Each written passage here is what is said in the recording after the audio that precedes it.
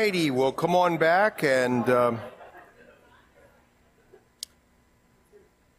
take a Bible and open it up to the Psalms, if you wouldn't mind, and open up to Psalm 64. Whether you care about this or not, maybe you do, maybe you don't. But my favorite psalm is Psalm 63, so I'm a little jealous that Xander got to do that last week. But anyway, I'm thankful for him, though, and that he did such a good job and while we were away. But now we get on to Psalm 64, and let me remind you of who David is. You all know him, but think about David's life, and we talked about this a couple weeks ago, but just think about David's life. I mean, there's some indications in the scriptures that he was sort of shunned or not thought of as well as the other people in his family. He was sort of the young runt of the family who they sort of ignored and didn't even think was worth a lot, especially when it came to battle. So think about that. I mean, he would have had, in some respects, tough growing up. Obviously, when he gets going and is united with this guy named Saul, as you all know, he had significant amount of problems. The person he was working for gets jealous of him and wants to kill him. And then not only is he working for him, he eventually becomes his son-in-law. And he's chasing him all around the wilderness and throwing things at him to try to kill him. And in the middle of all that, there's lots of backstabbing and lots of, it's dramatic. I mean, there's a lot of talking against him, a lot of plot against him, a lot of people that want to kill him or do him in or get him off the throne. That would be sort of unsettling. He knew he was to be the anointed one and the appointed one as the king, and yet he sort of had to wait out his turn with Saul. Of course, he has several things happen to him, like, he shows up at a city and is sort of talking to some priests, and there's a snitch there named Doeg the Edomite. And Doeg the Edomite ends up killing lots of the priests that David was visiting. I mean, think about that. That would have an impact on your emotional well-being here and your spiritual well-being. And so, why am I telling you all this? I think why I'm telling you all this is that David is like us. Of course, David was involved in adultery and murder, and he ran the gamut here, folks.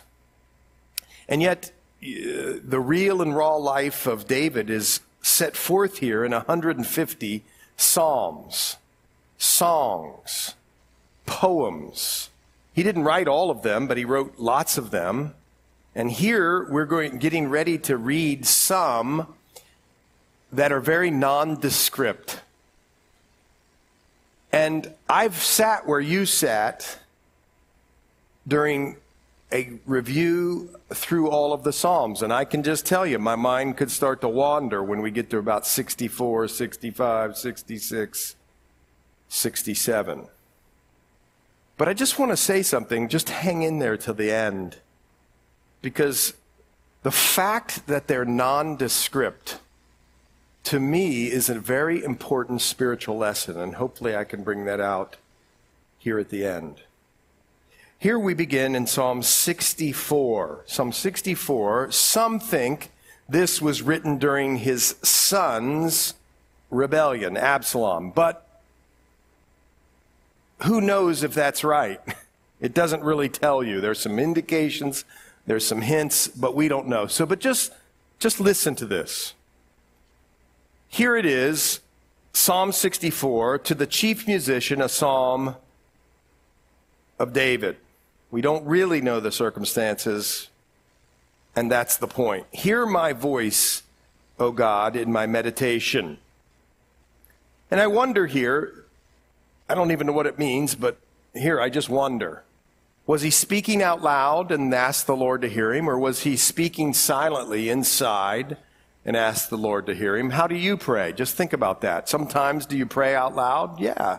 you pray out loud. You ever prayed out loud in the car and the person next to you at the lights going, what is going on over there? But whatever, he's saying, hear my voice, O God, in my meditation. And this is a very interesting next phrase. He says, preserve my life from fear of the enemy. I want you to notice here, he didn't ask the Lord to have his life preserved from the enemy. He knew that wasn't probably going to happen. What he did ask for, though, was not to be fearful of the enemy. And we know that fear can be paralyzing. Amen? Fear can be crippling. And here, David, through all his trials and tribulations, if it is with Absalom and the different counselors that sort of betrayed him in that story and all that sort of thing, it would be a fearful time, or you would have an inclination to be fearful. And David was wise. Preserve my life from the fear of the enemy. In other words, he was, as one author put it, afraid of being afraid. And that's a good thing. And so he asked, he talked to the Lord about it. He went in prayer and said, Lord, I'm not necessarily asking you to switch the circumstances, but don't let me fear the enemy. Help me to be bold and courageous in the middle of a really tough and awful circumstance. Hide me from the secret plots of the wicked, from the rebellion of the workers of iniquity, who sharpen their tongue like a sword, making plans to kill him, who sharpen their tongues like a sword. It seems like they're making plans to kill him. And watch this, they bend their bows to shoot their arrows. And what are the arrows that he's talking about that happened to him or that are coming towards him? They're bitter words. You ever had anybody talking bad about you? How's it feel? It rains down on you and it hurts. And here, something was happening, and David was describing it. Their tongues were like a sword. I mean, they want to kill and bend their bows to shoot. Now, you know there was another character. I've mentioned him before in the Psalms. I'm not 100% sure that this psalm is about this character, but remember the character Ahithophel, who was originally the counselor of King David, but he later betrayed David by aiding Absalom. Do you remember that character? And Ahithophel was known for his advice, and so Absalom was happy to have him. And it's a long story, but something happened. He sort of sent and told some good advice to Absalom, but David had snuck in another advisor, a spy named Hushai, and it turns out that Absalom listened to Hushai instead of Ahithophel, and Ahithophel hung himself. Do you remember that story? So maybe he's talking about somebody like that counselor. They sharpen their tongue like a sword, and they bend their bows to shoot their arrow, and their bitter words, that they may shoot in secret at the blameless. Isn't it awful when those people have been conspiring in the back rooms in the darkness, to get you, that they may shoot in secret at the blameless? Suddenly they shoot at him and do not fear, and it happens quickly. They encourage themselves in an evil matter. They talk of lying snares secretly. They say, who will see them? They devise iniquities. We've perfected a shrewd scheme. Both the inward thought and the heart of man are deep. In other words, without the Lord in our lives, there's an endless, bottomless pit of evilness in men's heart, or evil in men's heart. I don't know if that was grammatically correct. But watch, here's the pivot. It always is the pivot. But God. Now, I want you to notice something. God will shoot at them with an arrow, not arrows, because God doesn't miss. Isn't that interesting? They shoot at him with arrows. He prays, and God, in response, shoots with, boom, one arrow. because God doesn't miss. God is our defense. And David came to know this in the very difficult times. And suddenly they shall be wounded, so he will make them stumble over their own tongue. And that's why I told you the story of Ahithophel. Ahithophel stumbled over his words and ended up dying. By the way, the Bible tells us in Galatians 5, right around verse 15, don't bite one another. Don't bite at each other. If you're part of the Christian family, listen, just like anything, there might be some people you don't exactly, or you aren't close with, but they're brothers and sisters in the Lord. Don't bite and backbite, because it tells us in that scripture that we'll be devoured, or we'll devour each other. And that's no way to live in the Christian life. We're brothers and sisters in Christ. If you have something against a brother, go talk to them about them. Go talk to them about it kindly and with compassion and love. And check your heart before you go. And oh, by the way, love covers a multitude of sins. If somebody sits in your pew seat, it's not an occasion to arrange a meeting with somebody and talk to them about how they violated your space.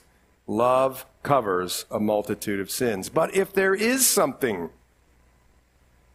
then we're to go. We're not to backbite or to bite. All who see them shall flee away, the end of verse 8.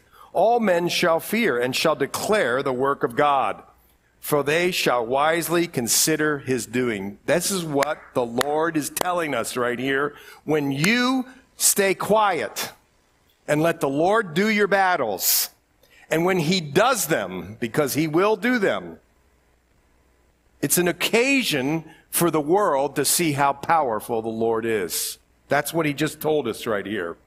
It's another way in which you shine forth the deep love of God in Jesus Christ, who, being accused, didn't open his mouth. Can you hardly believe?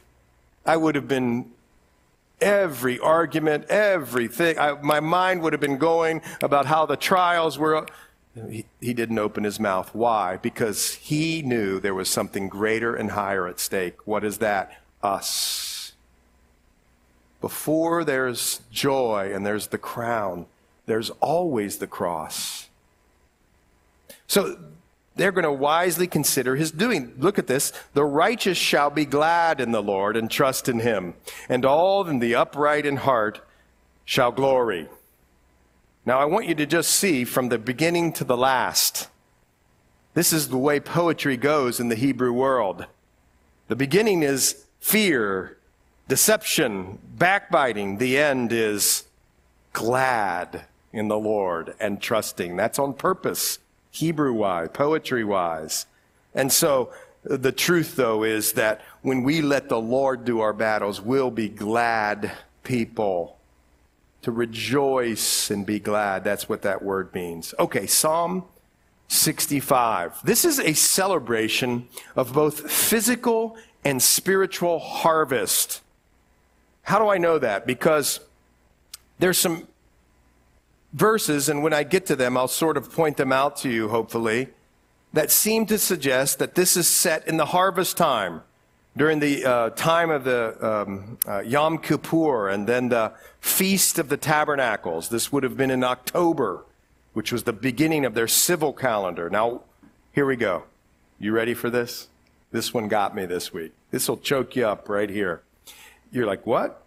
Okay. Praise is awaiting you, O God, in Zion, and to you the vow shall be performed. Now, see, none of us here know Hebrew, I don't think. I don't think any of us know Hebrew. But maybe some of you do, or at least one of us does. But here's one thing you can do. You can go to the Blue Letter Bible and just look up the Hebrew words. And what's fascinating here is praise is awaiting. Awaiting has a root word. The root word for awaiting right there is silent.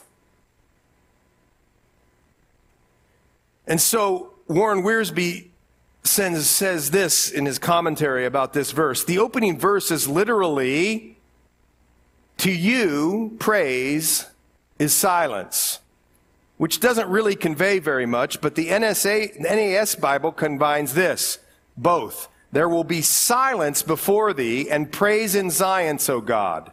The Hebrew word for silence is very similar to the word for, watch this, fitting or proper. So some translate this verse, praise is fitting for you. That is, it is fitting that your people praise you. But watch this, silence is also a part of worship. And we must learn to wait quietly before the Lord.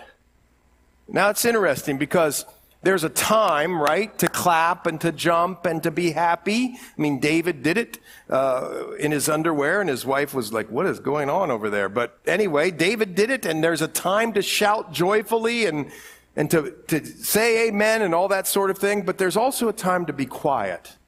And I think this is interesting. I read this in two ways. And I want you to just think about this for a minute.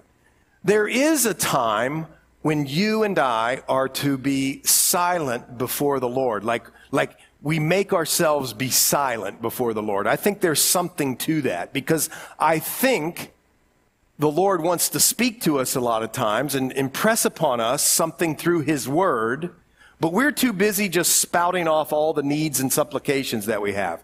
Of course, God says, bring your needs and supplications, but we write all those out and never listen. So I think there's something to that. But I think there's something even greater and more touching than that. I think sometimes the goodness of God is so overwhelming, you just can't even talk. Have you ever just been praying or worshiping the Lord and it just hits you? Whatever it is, He's so awesome. In whatever way the Lord brings that to your mind. And it's just, you go silent. There's nothing to say. You're just in awe. And that's what this verse is about. David was putting that forth in this psalm. Praise is awaiting you, O God, in Zion. And everything we just talked about, it's fitting that we praise you on the holy hill in this sanctuary. It's fitting that we're quiet before the Lord. And Lord, when we come to you, we're expecting that you're going to do something or show yourself to us in a way that's just going to make us be quiet. Who here has trouble being quiet? Yes. And then it says, and to you the vow will be performed. Now remember, we're talking about Mount Zion. There'd be a lot of vows on Mount Zion. People bringing their animals up there. Lord, I'll never do it again. Thank you for covering my sins. There'd be lots of vows. But I want you to remember what was the greatest vow that ever happened on Mount Zion. It was this vow. Lord, if there's any way, Lord, let this cup pass from me. But not my will. Yours be done. That's the greatest vow. And it happened right here.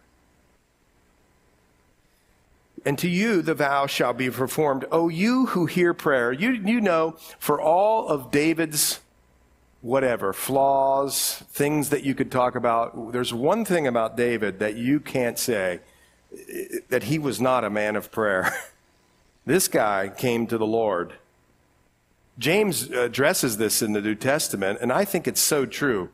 In your frustrations, in my busyness of life, I forget lots of time to go and ask my Father.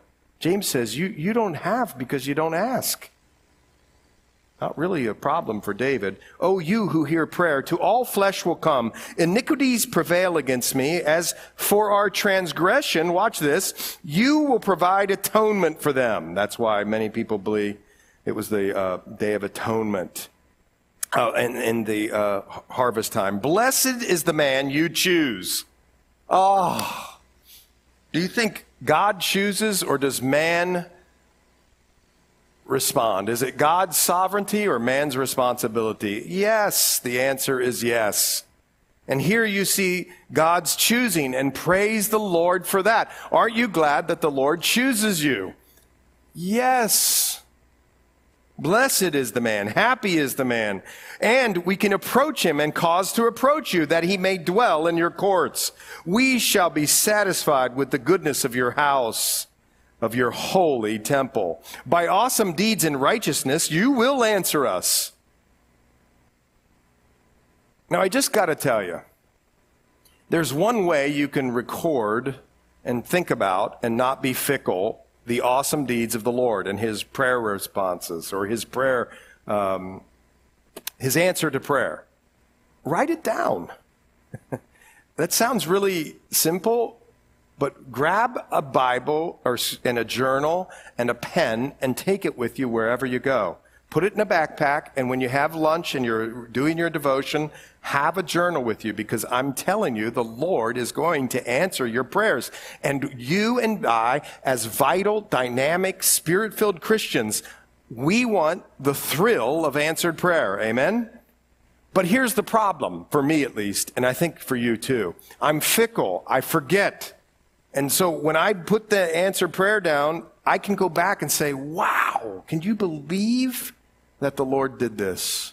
Amazing. And that's what he's telling you right here. By awesome deeds in righteousness, you'll answer us, O God of our salvation. You who are the confidence of all the ends of the earth and of the far-off seas, who established the mountains by his strength. You being clothed with power. You who still the noise of the sea, the noise of their waves, and the tumult of the people. By the way, did you notice that? He calms the seas and the noise of the waves and quiets down peoples. That's interesting, man.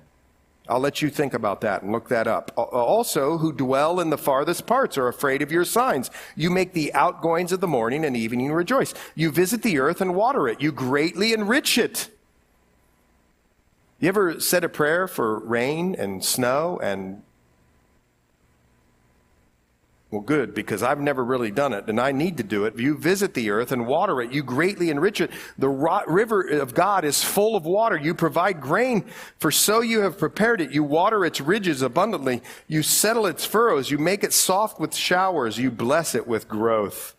Wow, the earth is full of living and growing things, and it's all around us, and I wonder if we ever pay attention too much or not enough.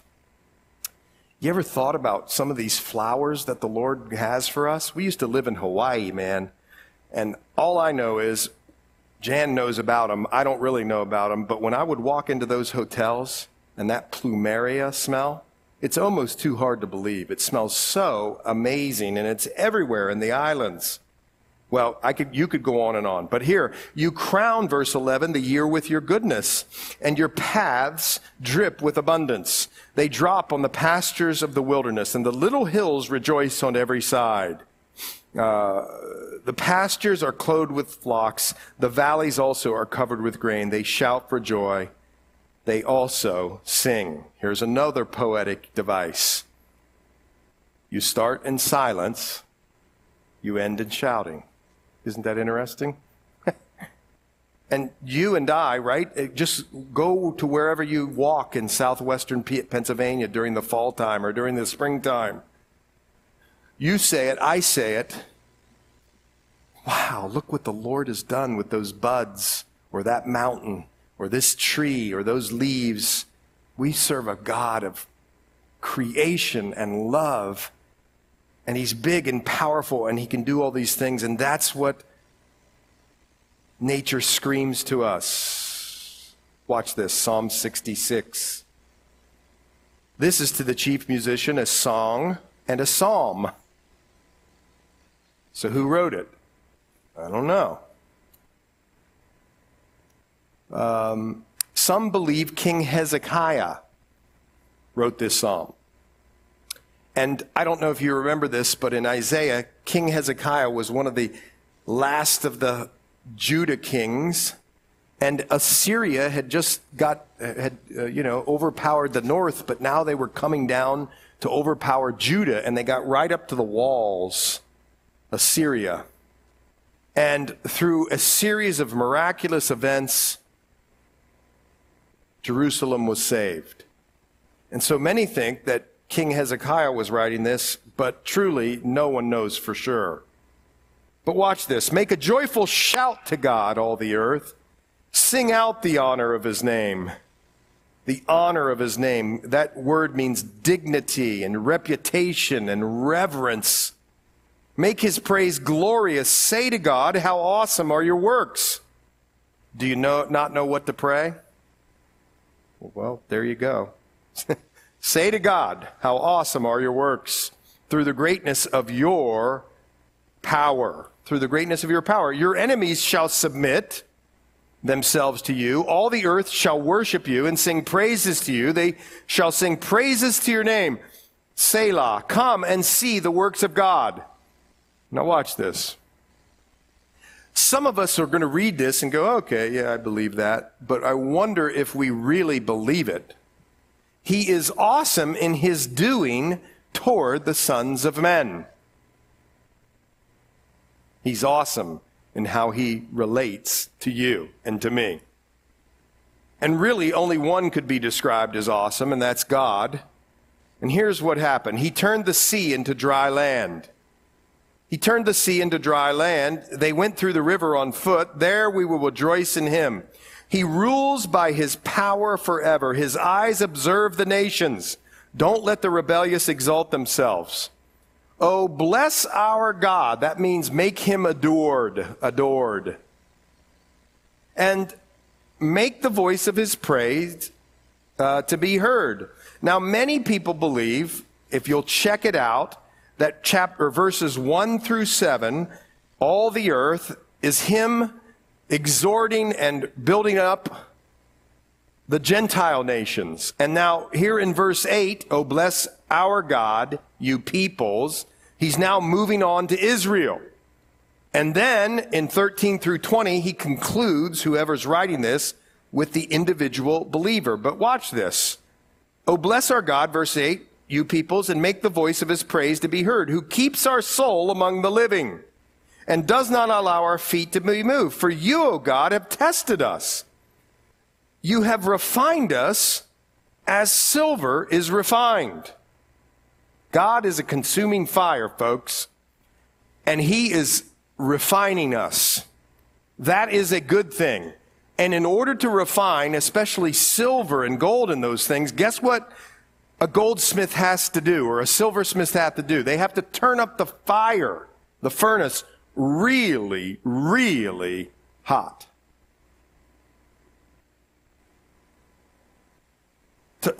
Chuck Smith says this on this verse, Pastor Chuck Smith. At times we think God's testing is going to destroy us, or designed to destroy us, but really his testing helps us to understand ourselves. Listen to that. His testing helps us to understand ourselves, to know our limitations, our weaknesses, so we'll learn to trust in God and not ourselves. The purpose of refining silver is to rid the impurities by a tremendous fire. It's heated until the silversmith can see his face reflected in the silver. God has tried us as silver. He heats or tests us for the burning out of the impurities. Watch this. So when he looks at us, he sees his reflection. Oh boy.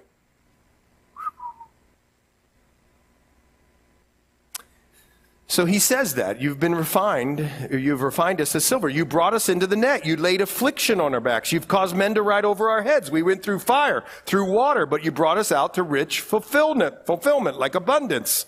Now watch, I will go into your house with burnt offerings. I will pay you my vows, which my lips have uttered, and my mouth has spoken when I was in trouble.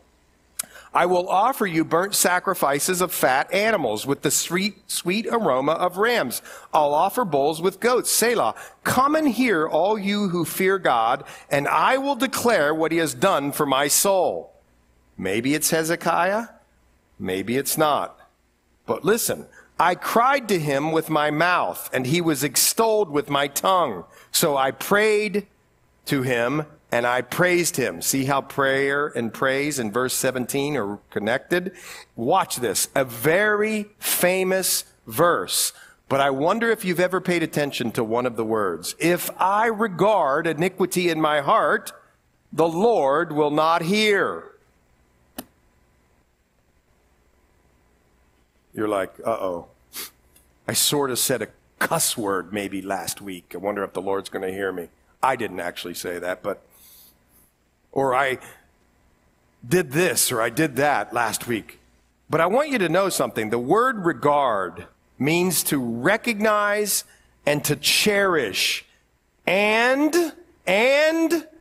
I want you to hear this. It's when you have an unwillingness to confess and to forsake known sins. That's what that word regard means. If there's something in your life, you have a grudge against somebody. People, grudges are a big deal. And you, regard means to recognize and to cherish and to be unwilling to confess and to forsake known sins. You're unwilling. I know I'm supposed to reconcile with that person, but I don't care. They drive me batty. I'm not doing it. Well, let me read this to you. If I regard iniquity in my heart, the Lord will not hear. By the way, there's another place in the New Testament, which is fascinating. It says that if a husband and a wife, mostly the husband, is not living in understanding with his wife and has the things between him and his wife, his prayers won't be heard. Interesting. So the question becomes, am I regarding iniquity anywhere in my heart? I'm not talking about a sin, you're confessing it, you're moving on. That's something different. It's something that you're holding on to and you won't repent of it. That's regarding. But certainly God has heard me. Has he attended the voice of my prayer? That's funny to me, but anyway. But certainly God has heard me. That's what he's saying. But anyway, blessed be God who has not turned away my prayer nor his mercy from me. Okay, Psalm 67. A psalm of praise to God for all his blessing, as well as a prayer that his blessings will flow out to the Gentiles, to the chief musician on a stringed instrument, a psalm, a song. God be merciful to us and bless us and cause his face to shine upon us. Selah, that your way may be known on earth, your salvation among all nations. Now I want you to just know something here.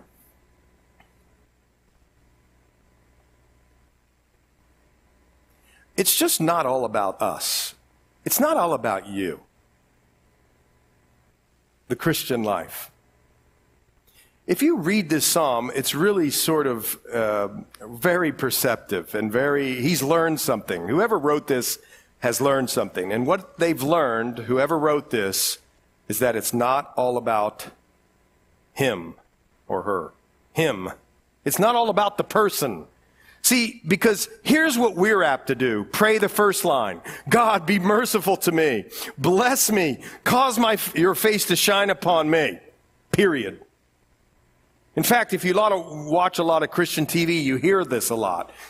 Lord, give me a $6,000 watch, and if I pray hard enough, you'll give me. Maybe it'll even be $10,000. And I need high-top shoes that cost $1,000 a pair, and I need a gold watch, and I need to look cool, and blah, blah, blah, blah, blah.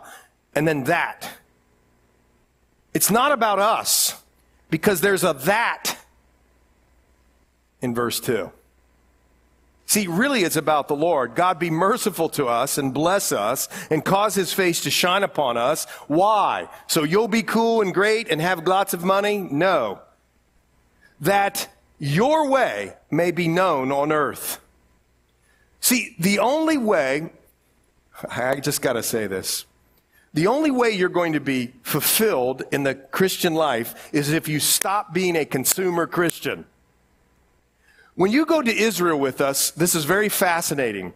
There's this body of water up at the top, and the water comes down from the mountains. It's fed into this little stream called something like the Jordan River, and it goes into the Sea of Galilee. And this thing is beautiful. It's so glorious and so wonderful. And then the Jordan River, it looks like a little muddy creek.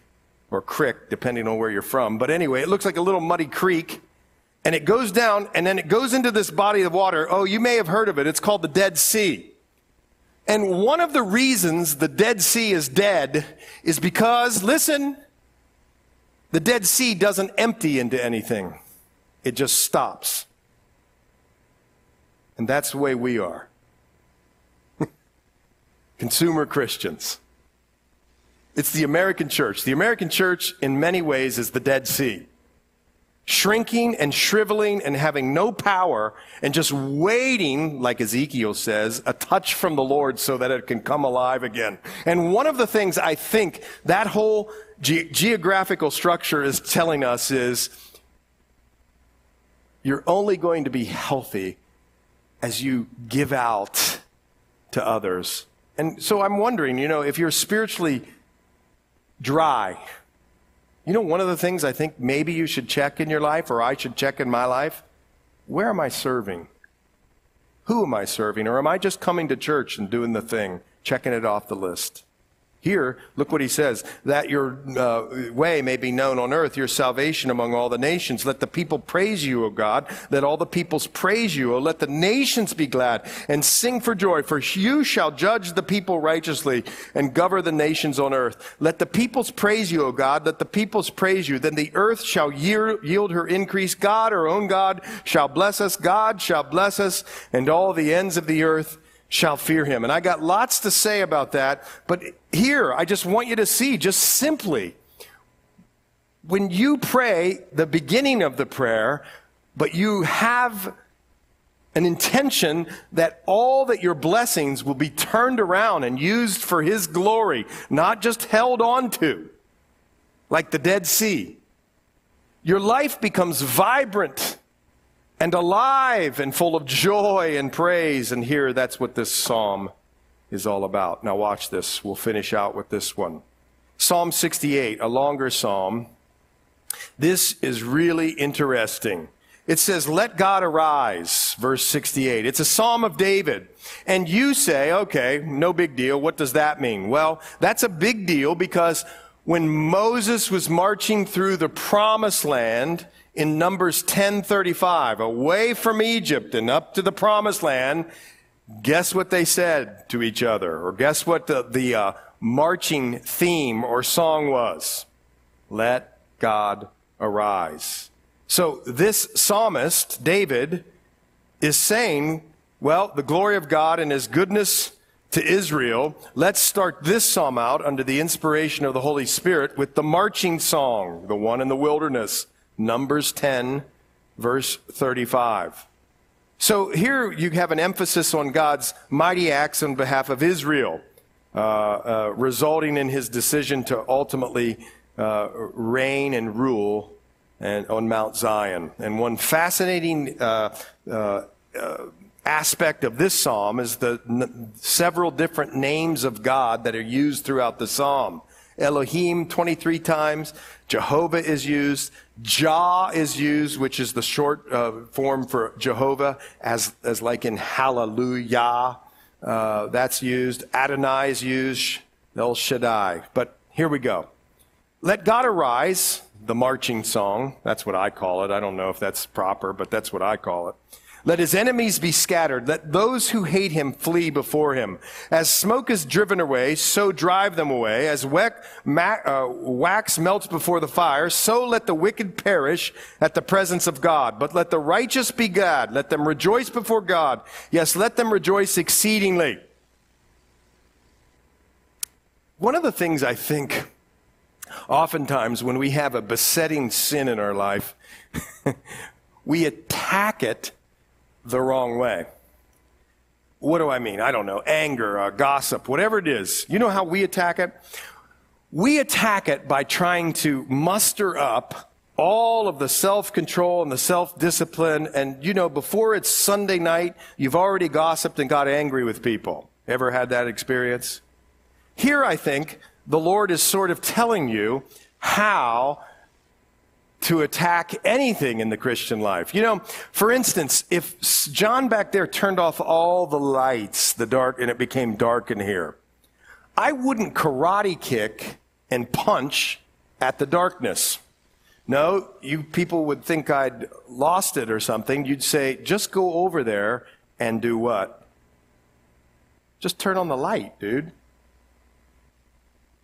And that's what he's telling you right there here.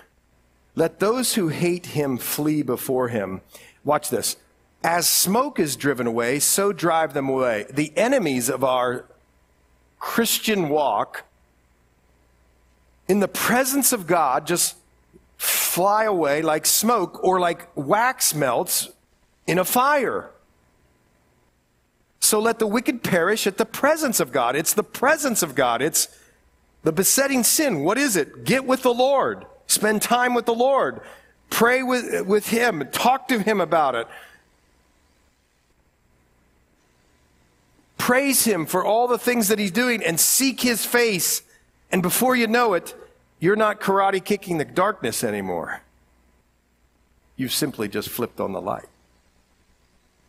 Anyway, so he says, let them rejoice exceedingly. Sing to God, sing praises to his name. Extol him who rides on the clouds. By the way, the Canaanite gods were said to have ridden on the clouds.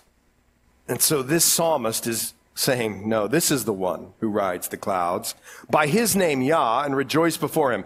Hey, he is a father of the fatherless. A defender of widows is God in his holy habitation. And that's really fascinating to me. Who are the people that the Lord wants around? The dignitaries, the rich ones, the perfect ones? No, he wants the people who are oppressed and lonely and he wants them to come to him, right? God sets the solitary in families, and he brings out those who are bound into prosperity. He brings out the ones who are in chains into prosperity. He sets the solitary in families. You've had a terrible family. You've had a terrible home life. When you come to the Lord, look at this. He is your good Father, and he sets you right here among people who love you, who actually have the very life of Christ pulsing in and out of their life. And now you can come together and you can relate to them and you can share. And it doesn't matter. You have this much money or this much money, or you look like this or you look like that, or you believe this before or believe that before. But now we're servants of the Most High, and we have his life, and that's our family. By the way, I'd take a time out and do a whole thing on this. So make it your family. Anyway, I'll leave it at that. I have a whole thing about that, but that's okay. Oh, God. God sets them in family. He brings out those who are bound to prosperity, but the rebellious dwell in the land. Oh, God, when you went out before your people, when you marched through the wilderness. And now what this psalmist does is he just remembers past things. When you marched through the wilderness, the earth shook, heavens dropped rain. Some people in the commentaries believe he's talking about real rain, but some people believe right here what he's talking about is the manna from heaven. Sinai itself was moved at the presence of God. That's sort of an illusion. That's really a fascinating thing from the Song of Deborah in Judges 5. You can look that up later. You, O God, sent a plentiful rain, whereby you confirmed your inheritance when it was weary. Your congregation dwelt in it. You, O God, provided from your goodness for the poor. The Lord gave the word. When the word was heard, watch this. Great was the company of those who proclaimed it. Great is the company of those who proclaimed it. Kings of armies flee, they flee, and she who remains at home divides the spoil. Though you lie down among the sheepfolds, you'll be like the wings of a dove covered with silver, and her feathers with yellow gold. When the Almighty scattered kings in it, it was as white as snow. Listen. Many commentators say this portion of the psalm right here is the most difficult to explain in all of the psalms. It's really puzzling here. So what does it mean? I don't know. There's a number of different theories about what what these mean. all throughout here, when he talks about this mountain in verse 15 of God, is the mountain of Bashan. You'll actually go there if you go with us to Jerusalem and the Golan Heights. A mountain of many peaks is the mountain of Bashan. Why do you fume with envy, you mountains of many peaks? This is the mountain which God desires to dwell in. Yes, the Lord will dwell in it forever. And what that's talking about is, see, the mountains of Bashan are way up north, and the Mount Zion, which is where the temple is, it's not really a mountain. It's like a hill. It's not impressive, but that's the point of grace. God chooses and picks who he wants, and he confounds the wise with the foolish, and here he does it again. Why do you fume with envy? This is the mountain. Verse 17, the chariots of God are 20,000, even thousands of thousands. Remember, what was ancient Israel commanded not to do? Have chariots, have horses. Remember this in Deuteronomy. But here the psalmist is saying, but God's got you, because he owns the chariots. That's what he's talking about. The Lord is among them in Sinai. You have ascended on high. You have led captivity captive. Do you ever wonder what that means?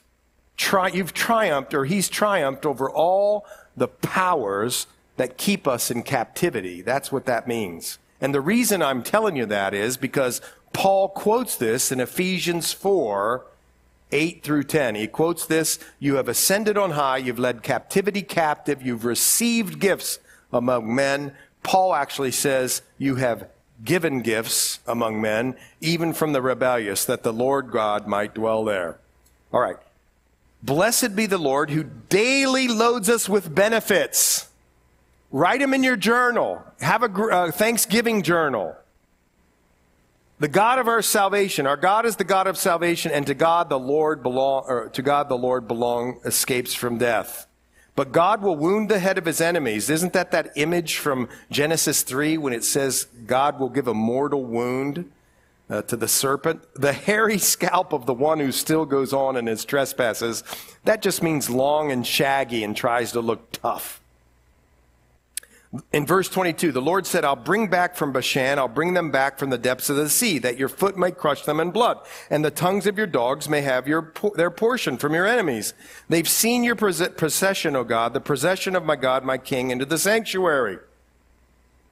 Maybe one of the things that is happening here, and they're talking about, is when the ark was brought into the sanctuary, and the singers went before the players on the instruments. Among them were the maidens playing timbrels. Bless God in the sanctuary. The Lord from the mountain of Israel. There is little Benjamin, their leader. Might be little because Benjamin was the youngest, but also little because there weren't as many Benjamites as others.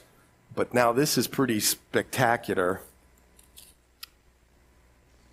In Psalm 68, written by David, as he's talking probably about bringing the ark back into the covenant at Mount Zion, he includes the Benjaminites, the Judahites, Zebulun and Naphtali. He only includes 4 of the 12 tribes. He's probably doing it just for poetic reasons, but don't miss this. Saul, the one who wanted to get David, was a Benjaminite. And he's just being very kind here and very gentle with Saul, even after all that Saul had done. Now listen, I know you're glazing over right here.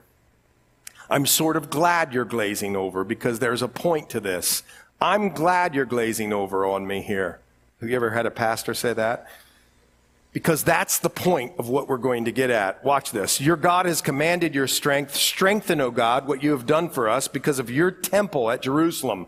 Kings will bring presents to you. That's in the future. That must be. Rebuke the beasts of the reeds. Speaking of Egypt and Ethiopia, rebuke the beasts of the reeds, the herd of bulls, till everyone submits himself with pieces of silver. Scatter the peoples who delight in war. Envoys will come out of Egypt. Ethiopia will quickly stretch out her hands to God. Sing to God, you kingdoms of the earth. Oh, sing praises to the Lord, to him who rides on the heaven of heavens, which were of old. Indeed, he sends out his voice, a mighty voice, ascribe strength to God.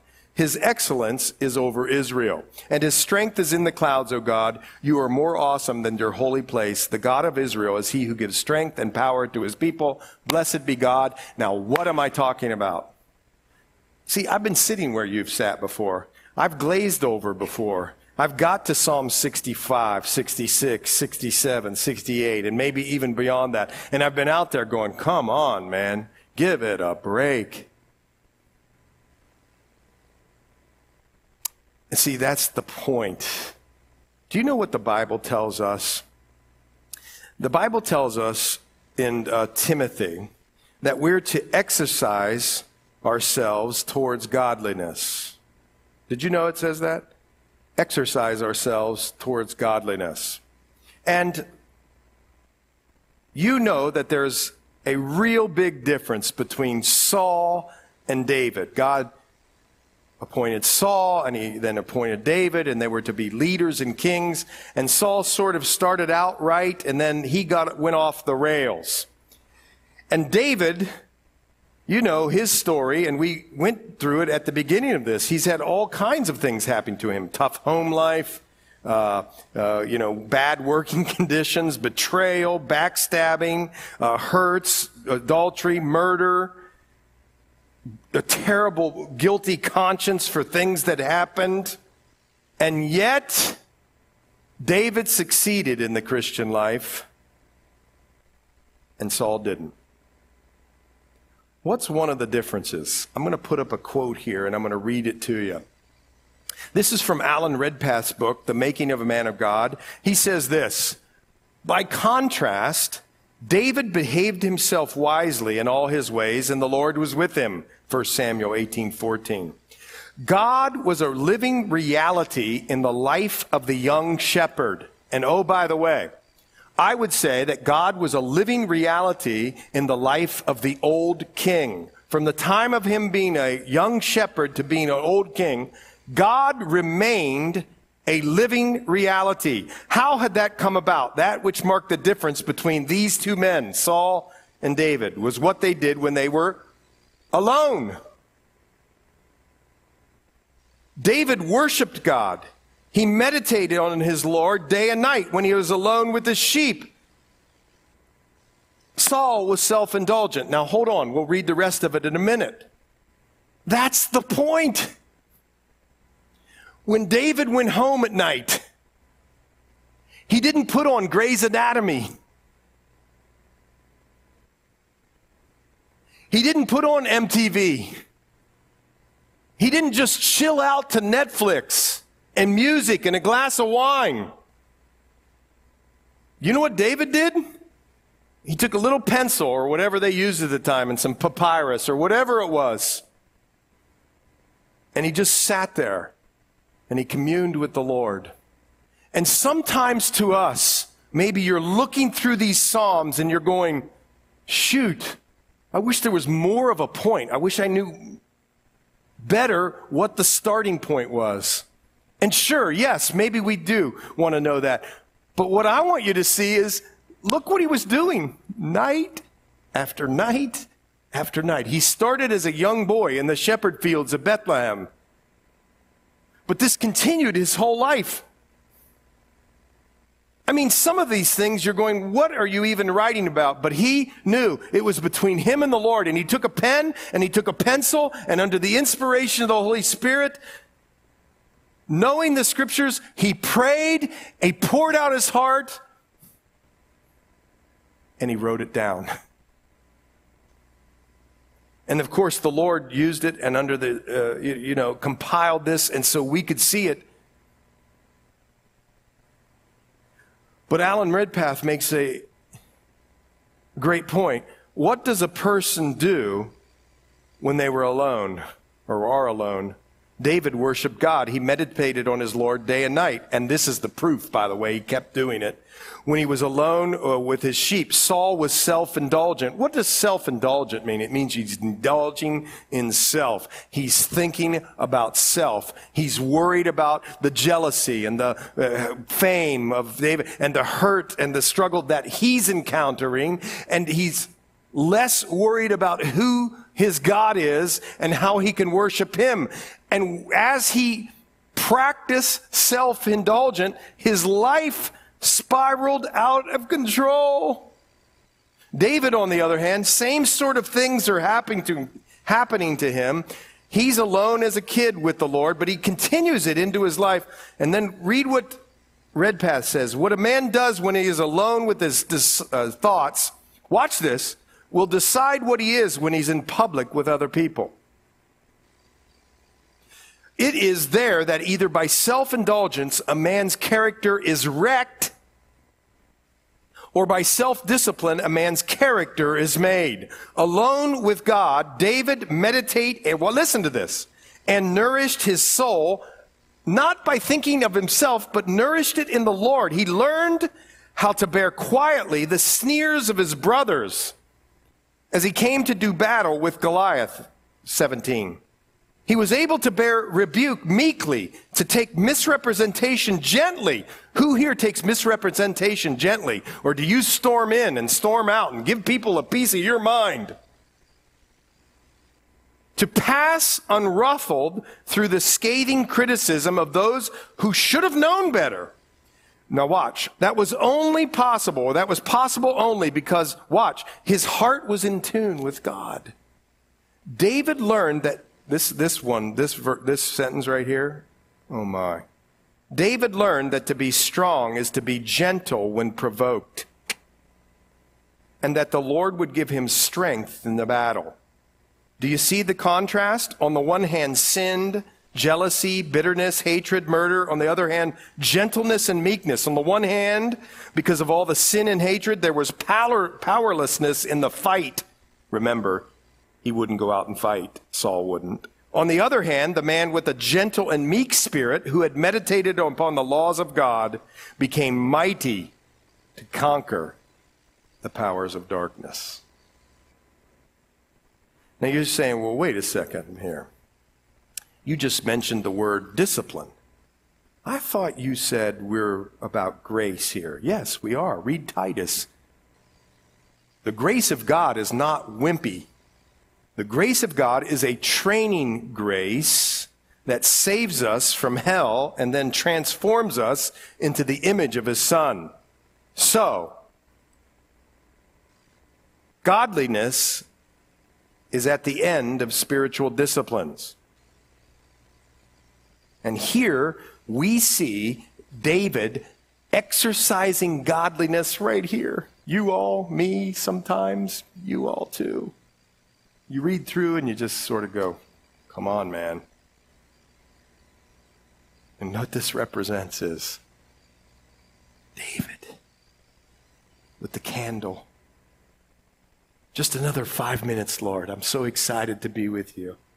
I'm pouring my heart out with you. We're communing together. Man, the candle's burning down, and I just want to, and you could just see it. Night after night after night. That was David.